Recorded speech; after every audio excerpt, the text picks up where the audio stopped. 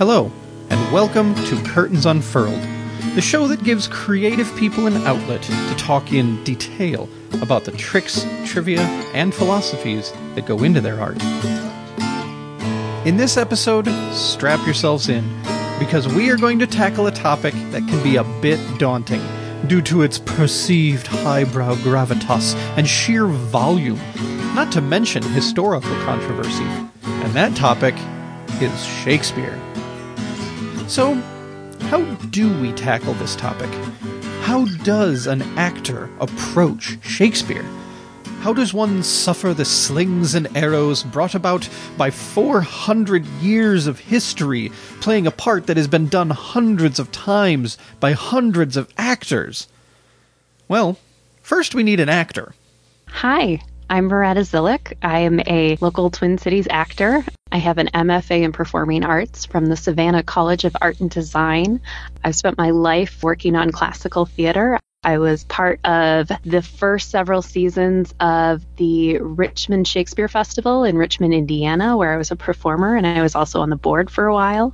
And I got to spend a summer in Prague studying Shakespeare and learning original pronunciation Shakespeare with the Prague Shakespeare Company. Okay, knowledgeable actor, check. Now, as you may have guessed based on that introduction, Miretta knows quite a bit about what it takes to perform Shakespeare. And it seems, to be or not to be, is not the only question. Miretta was kind enough to sit down with me, and we make much ado about the Bard. There are so many people who, they have the play that they saw. You ask an actor, what got you into Shakespeare? And they can usually name a play or a performance, right, that they saw, and they were like, this. It didn't make sense when I was being forced to read it in high school, but I saw this performance and I fell in love. Or I was the outcast kid and I read this thing and I fell in love. Mm-hmm. And it's a little different for me because I grew up with it, right? I don't remember life without Shakespeare. I saw my first play when I was 2 years old, and it was Midsummer. So it's always been part of my life. So that's why I think it's particularly special. The language is magic. It's so neat because it's so old that we look at things and the language is really interesting and concrete, but yet because it's so old, it's really pliable. And we have the ability to really take it and find new places and mold it in ways that are more relevant for where we are now and all sorts of things. So I kind of love that sense of the old and yet being able to make it modern or to make it whatever we want.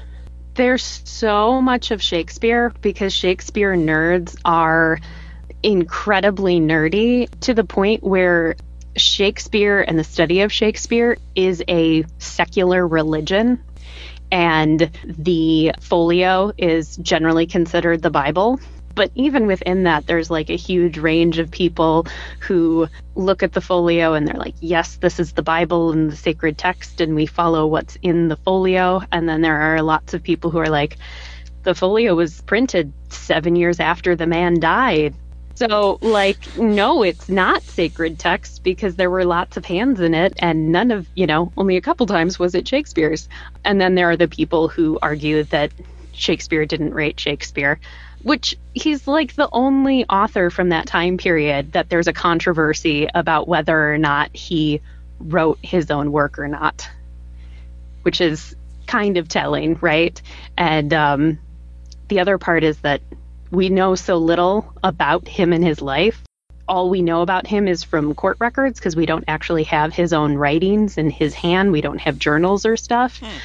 And so what we know are from court records, his plays, what we can decide about what he was like from his playwriting. But other than that, there's a lot of holes that can be filled in. And so people do. That's why there are thousands and thousands of books written on Shakespeare, the person, and then on his plays. So you kind of come down in the second category of it's not sacred. It was made 7 years after he died, and therefore there's some wiggle room. I absolutely do, because of things like that.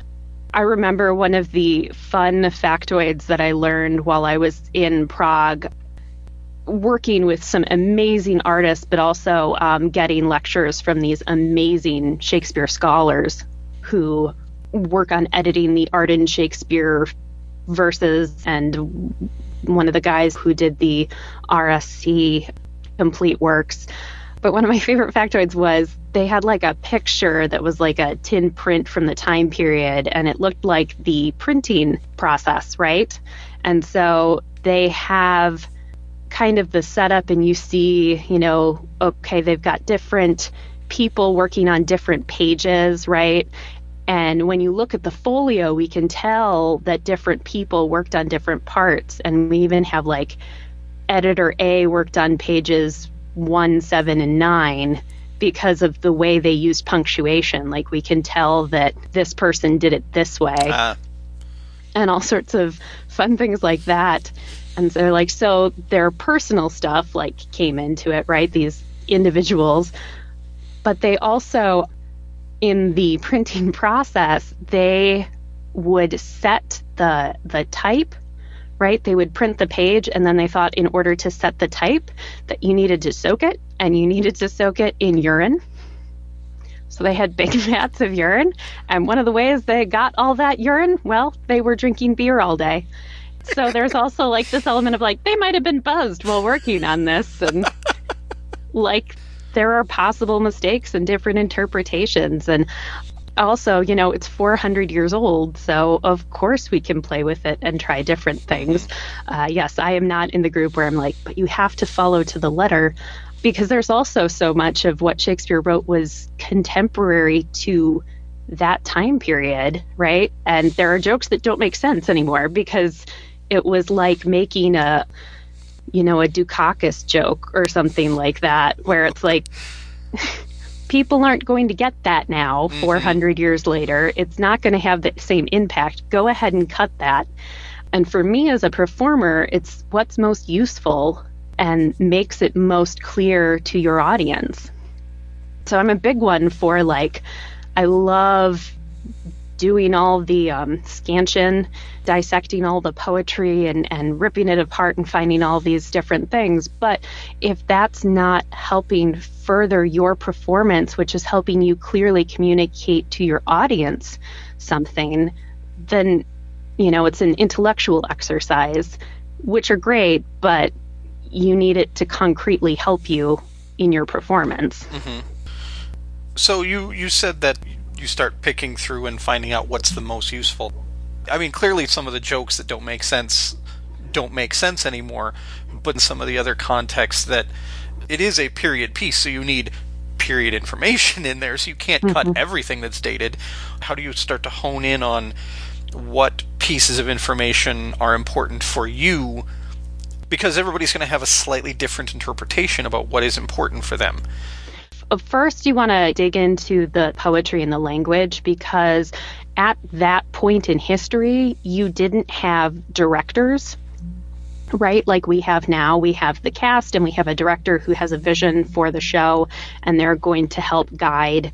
Well, a good director is going to help guide to create this thing. A bad director is going to just tell everybody what to do. At that point in time, you didn't have a director, right? You had a group of people who would come together and they'd make a show happen. There were stage managers, but they're not directing people specifically. So a lot of the acting direction you can find in that poetry when you work through it. Again, it's called scansion. When you're breaking it apart, you can find clues from how the poetry is used when you have a regular dee-dum, dee-dum, dee-dum, dee-dum, dee-dum, and then suddenly you have an irregular dee-dum, dee-dum, something else. Oh, there's a shift there, or this line's short, it's missing half of the rhythm, and so I can take a pause there. And that was kind of how Shakespeare as an author was able to direct actors. Interesting. Right, is with the language. And that's a lot of how more traditional actors are taught, right, to do that, and how we approach Shakespeare is always evolving and changing. Mm-hmm.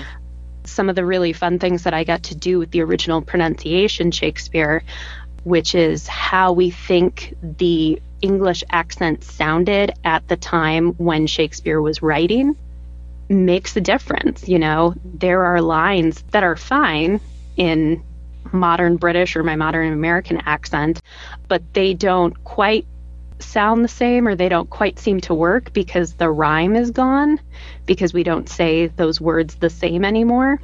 So going back through and finding out, like, well, how did this sound originally? Oh, this rhymes in this when we say it with a different accent. That changes the whole rhythm. They found that plays went faster in the original pronunciation accent when they were able to actually perform them.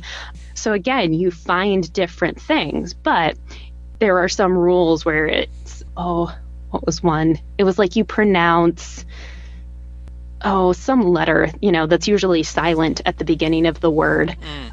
In the accent, you would pronounce it, but it just made it harder to understand if you did. And it didn't really help the rhyme scheme. So like sometimes it's like, okay, well, this would be true to what we think it sounded like. And we don't know because it's 400 years old and nobody speaks it anymore. We have no recordings. We have no recordings. Nobody talks that way anymore. We have bits from all the different accents, but because it's like an amalgam of all the accents that we now know, you'll hear Irish and Welsh and Canadian and American and Australian. You'll hear all these things in that original pronunciation accent. And again, the most important thing is because I did a performance in that, and it was so cool and it was so fun, but it was still really important to make sure that we were clear on what we were saying and that it was clear to our audience, because if we blocked that, then it's not going to be a good performance. Shakespeare is one of those really interesting challenge because it's classical and everybody knows it. And so when you get a part, I hate to say burdened, but you can be like burdened with everything that you've seen. When you play Hamlet, you're burdened with all the expectations of what people are expecting to see in Hamlet and what people think of Hamlet as. And I know myself as an audience member, I've had to really work on sitting back and saying, there's no definitive version of anything. If you want to rewatch the same thing over and over again, go watch a movie, right? Pick your favorite movie and just rewatch it. It will be the same every time. But if you're going to live theater, it's never going to be the same every time. And if you're going to see different people produce different Shakespeare, or even the same company produce different Shakespeare over the course of years, each production is going to be, should be, different and unique, and utilizing what that particular cast brings to those roles and whatever message they're working with. And that's fine, right? There's nothing wrong with that. And there is nothing that any particular character should or has to be. And I think that's hard for some people to, and I've caught myself doing it too, as an audience member, as an actor. I'm like, okay, well, I'm not digging this Hamlet because Hamlet's got to have a deeper voice and more gravitas, and it's like, no, actually this guy's Hamlet is his version of Hamlet, and you can are we not like something subconsciously comparing it to Kenneth Branagh or right, or whatever version you maybe saw first and fell in love with, right? Sure. It's always a fine thing of how do you enjoy and how do you cherish those wonderful performances that you've seen or that you've done where it all just clicked and there was magic and it's really been amazing for you, but still be able to go back and see another production and still enjoy that and allow somebody else to inhabit that role in their own way, to surprise you with different things and to really allow for joy in that without stopping yourself from experiencing the thing because you're like, no, it needs to be done this way. it's a really hard thing because we fall in love with something and we're like, but I want it to be that way every time. Sure. It was so good. I just want to eat another of that cookie. And it needs to taste the same. Okay, so as an actor, you're Yeah. preparing for a role. Mhm. You're cast as Ophelia. Where do you start? Do you start with the lines? Do you start with trying to get into the character's head? Do you start with, like you were saying, the words that Shakespeare said with the clues in it? Yeah, I always start with the text. And this can actually vary depending on the production, right? Okay. Who have you been hired by? What's the theater's philosophy of this? Are we starting where you're cast, but we're not going to tell you your role, and we're all going to do some movement stuff together first, and then we're going to get into the text?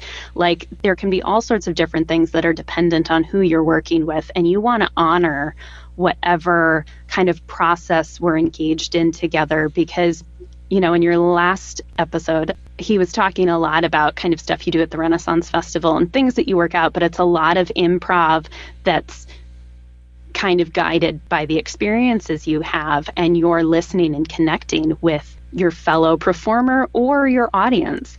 And that's true of Shakespeare too, right? As much as I have pages and pages of dialogue that I have to say, I still have to be connecting with the other people on stage or with the audience, because sometimes they're my acting partner, right? You get a big long soliloquy, you're talking to your friends who are sitting in the audience, and you have to be present and open with them as well. So making sure that you're honoring the fellow people that you're with is really important.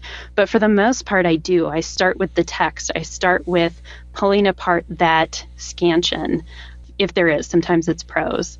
And I get so nitpicky into the punctuation, because the punctuation can affect the meaning of the sentence. So examples, there's the "what a piece of work is man" speech, right, in Hamlet. What a piece of work of man, how noble in reason. And I became obsessed with this speech because I realized the punctuation is wildly different in the various editions of the play. So we have Hamlet from the folio is different from, I think there are 4 quartos of Hamlet. So there's the folio, which was the big book, and it was the collection of things. And quartos were smaller books, and they were single plays. And a lot of them were like ripped off versions of the plays. So it was like a rival company would send a kid to the theater like every night, and he would like be writing furiously and trying to get down everything. Shakespearean and then bootlegs. And then they'd print it. Yeah, well, there was also like a thing, I think, at the time where like the first one to print had copyright. So printing it was a big deal because it was really expensive. So a lot of people didn't do it. So we have these like 4 quarto versions of Hamlet. And like the to be or not to be speech is wildly different in those. It's not included in one, and it's really weird in another one. We've got the 2 good quartos and the 2 bad quartos. And I became obsessed with the "what a piece of work is man" speech, and like going through the Arden and the Folger and the Folio and all these different modern versions of that speech, and seeing how they used semicolons. And this one, originally it used question marks or exclamation points, and then it got changed, and then it's commas and it's semicolons, and then somebody used periods, and it changes what certain things are like qualifying and all sorts of things. And so I became personally obsessed with that one. I'm sure I'm not the only one.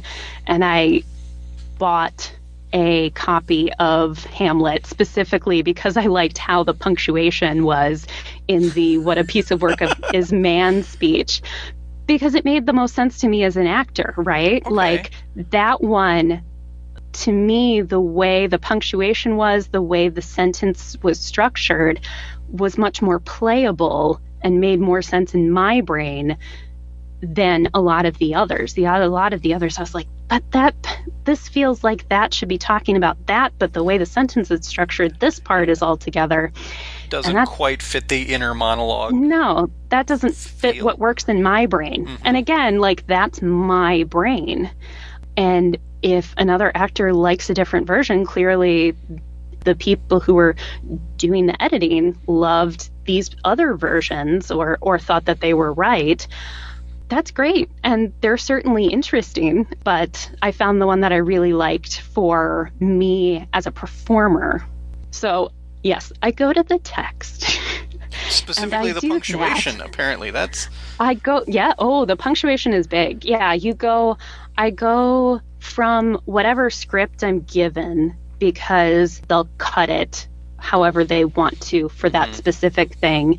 And then I'll go and I'll look at the punctuation in the script I've been given versus what was in the first folio versus what maybe they did in the Arden Shakespeare, because that's one of my personal favorite edited versions. Mm-hmm.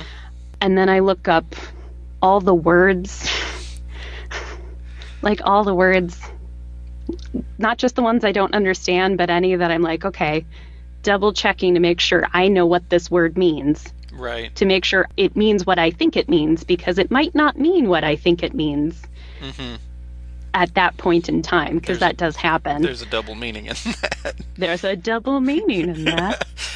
Okay, so you have been given a script, and it has punctuation in it. Do you try to go with what's in the script, or do you kind of go, I like the punctuation a little bit more, so I'm going to lean more towards it being like this? And obviously I assume this is going to be pretty collaborative with the other actors and with the director, but what's your instinct at that point? So I do the comparisons because usually the cut script is mostly about the lines, right? What did we cut out because it's really archaic and doesn't mean anything to our current audience, and we want this show to be this amount of time, so we've cut out these lines or this scene or what have you. Okay. And so, yes, I feel totally free to alter the punctuation however I need to make sure that it's as playable of an action and sentence as I can make it for me. Okay. I have uncertain things, when I get a cut script and I'm working on it, I might go back and go, oh, they cut this line out. I really think that line's important and that will help me in this transition or this moment or something. And I've gone back and been like, can I add this line back in? Or I played Mercutio several years ago, which I would love to do again. And I got to the Queen Mab speech and I was working on it and I hit a jog and I looked back at it and I realized that they had cut some things out of it. And there was one line that I didn't realize I knew. I knew part of the speech already because, again, I've grown up my entire life. I've had kind of Shakespeare plays going on in the background. So a lot of times I'll be really surprised to discover I actually already have parts of speeches memorized that I didn't even really realize. Mm-hmm. And so I was working on the Queen Mab speech and I had to go back and be like, can I add this line back in? Because it's going to be harder for me to unlearn it than it is if we just throw it back in, which of course was fine. But you always check on those changes. But that's kind of some of the process of working with the lines. And again, that pliability with Shakespeare. You can cut things. If they're not useful, if they're not furthering the story, if they're just causing your actor to take a huge misstep every time and it's not essential to the plot, in my opinion, cut it. That's another fun thing for me is that there's always different stuff that we can bring to these kind of classic fun roles and new ways that each individual can interpret them. And again, we can bring them into all sorts of different contexts. There's that great production, Shakespeare in the Park version of, again, Much Ado About Nothing that had Danielle, I'm blanking on her name, from Orange is the New Black. That was really fun. It was an all-black cast. And there was just a completely different rhythm to the lines and all sorts of things. It was still this kind of classic story. And one of the things that, again, Shakespeare did was people talk about like, oh, it's so classic and the story's universal about love. And part of the reason of that is because he didn't come up with many of his own stories. He just stole things from other people and retold them in this particular way, which we've kind of latched onto. But they're classic stories because they were already classic stories, right? There are only so many plot lines. Because Shakespeare's written in poetry, like there is, and we don't speak that way, right? There were whole rules of rhetoric that were part of how Elizabethans spoke. And so it's certainly integrated into Shakespeare, and that's another way that you can kind of pick it apart. But it can, and especially when we got into the era where Shakespeare was said in a received pronunciation British accent, which is Sir Laurence Olivier and to be or not to be, which is, again, not how it sounded when Shakespeare wrote the thing, right? It was a very different sounding accent, much earthier, to be or not to be, was more how it sounded. But we get this sense of like, oh, only the very elite, highly educated can do this or understand it, or that's what it is. And when you go to a comedy, there's a dick joke like every third line. I was doing a reading of Much Ado About Nothing. I was called in. I was doing a reading series. We were trying to do staged readings of all of Shakespeare, and I didn't get cast in the Much Ado, except the morning of the staged reading, I wake up and I open my email, and there's a frantic email from the director saying, like, can you step in and be Margaret? And I was like, ugh, serves you right for not casting me in the first place. Sure, I'll come be Margaret. And but I had to work that day. So I had like my lunch break, my half-hour lunch break to read over this before I left work and immediately had to go to where we were doing the reading. And so I was able to read through my lines, and that was it. And I was able to read through it once.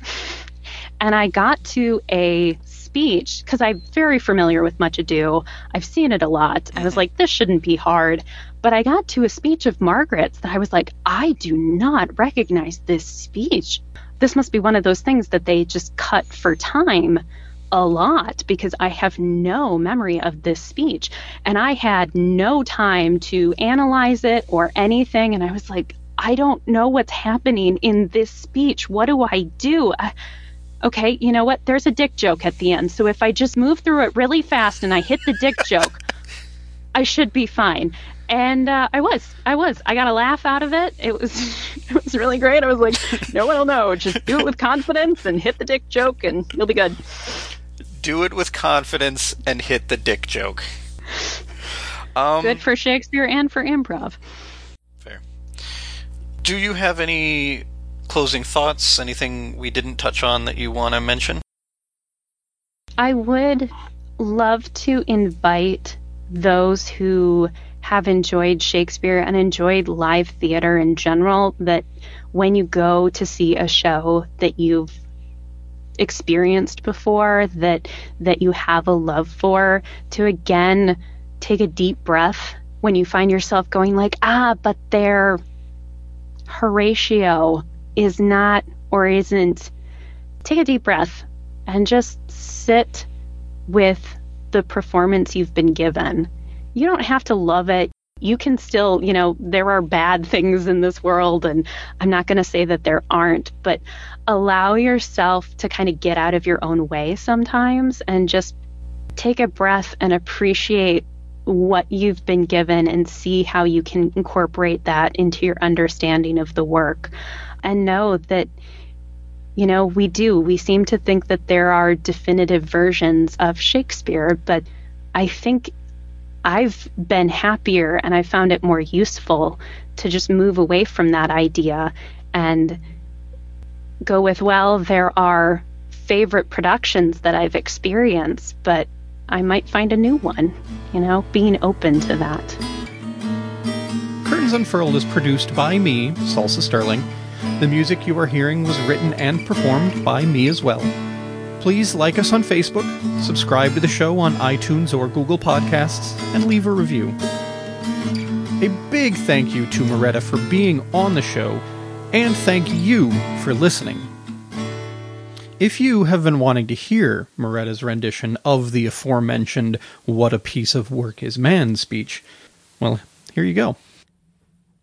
I have of late, but wherefore I know not, lost all my mirth, forgone all custom of exercises, and indeed it goes so heavily with my disposition that this goodly frame, the earth, seems to me a sterile promontory. This most excellent canopy, the air, look you, this brave o'erhanging firmament, this majestical roof fretted with golden fire, why, it appeareth nothing to me but a foul and pestilent congregation of vapours. What a piece of work is a man! How noble in reason, how infinite in faculties, in form and moving, how express and admirable, in action, how like an angel, in apprehension, how like a god, the beauty of the world, the paragon of animals. And yet to me, what is this quintessence of dust? Man delights not me. No, nor woman neither, though by your smiling you do seem to say so. And that's a wrap.